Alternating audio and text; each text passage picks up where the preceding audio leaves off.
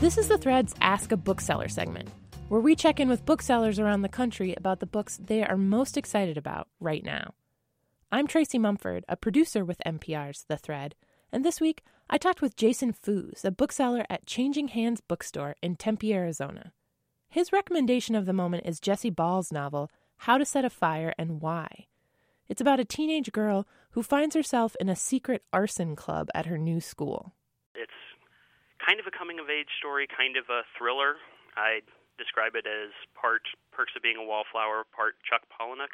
It's about a teenage girl who's kind of come out of a troubled past and is now sort of exploring arson as a method of escape and self-expression. The character, Lucia Stanton, is not just this year, probably one of my favorite characters I've ever read about.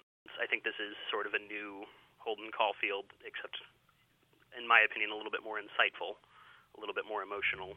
Yeah, it became the book that I wanted to not just put in customers' hands, but throw at everyone as they came in the front door.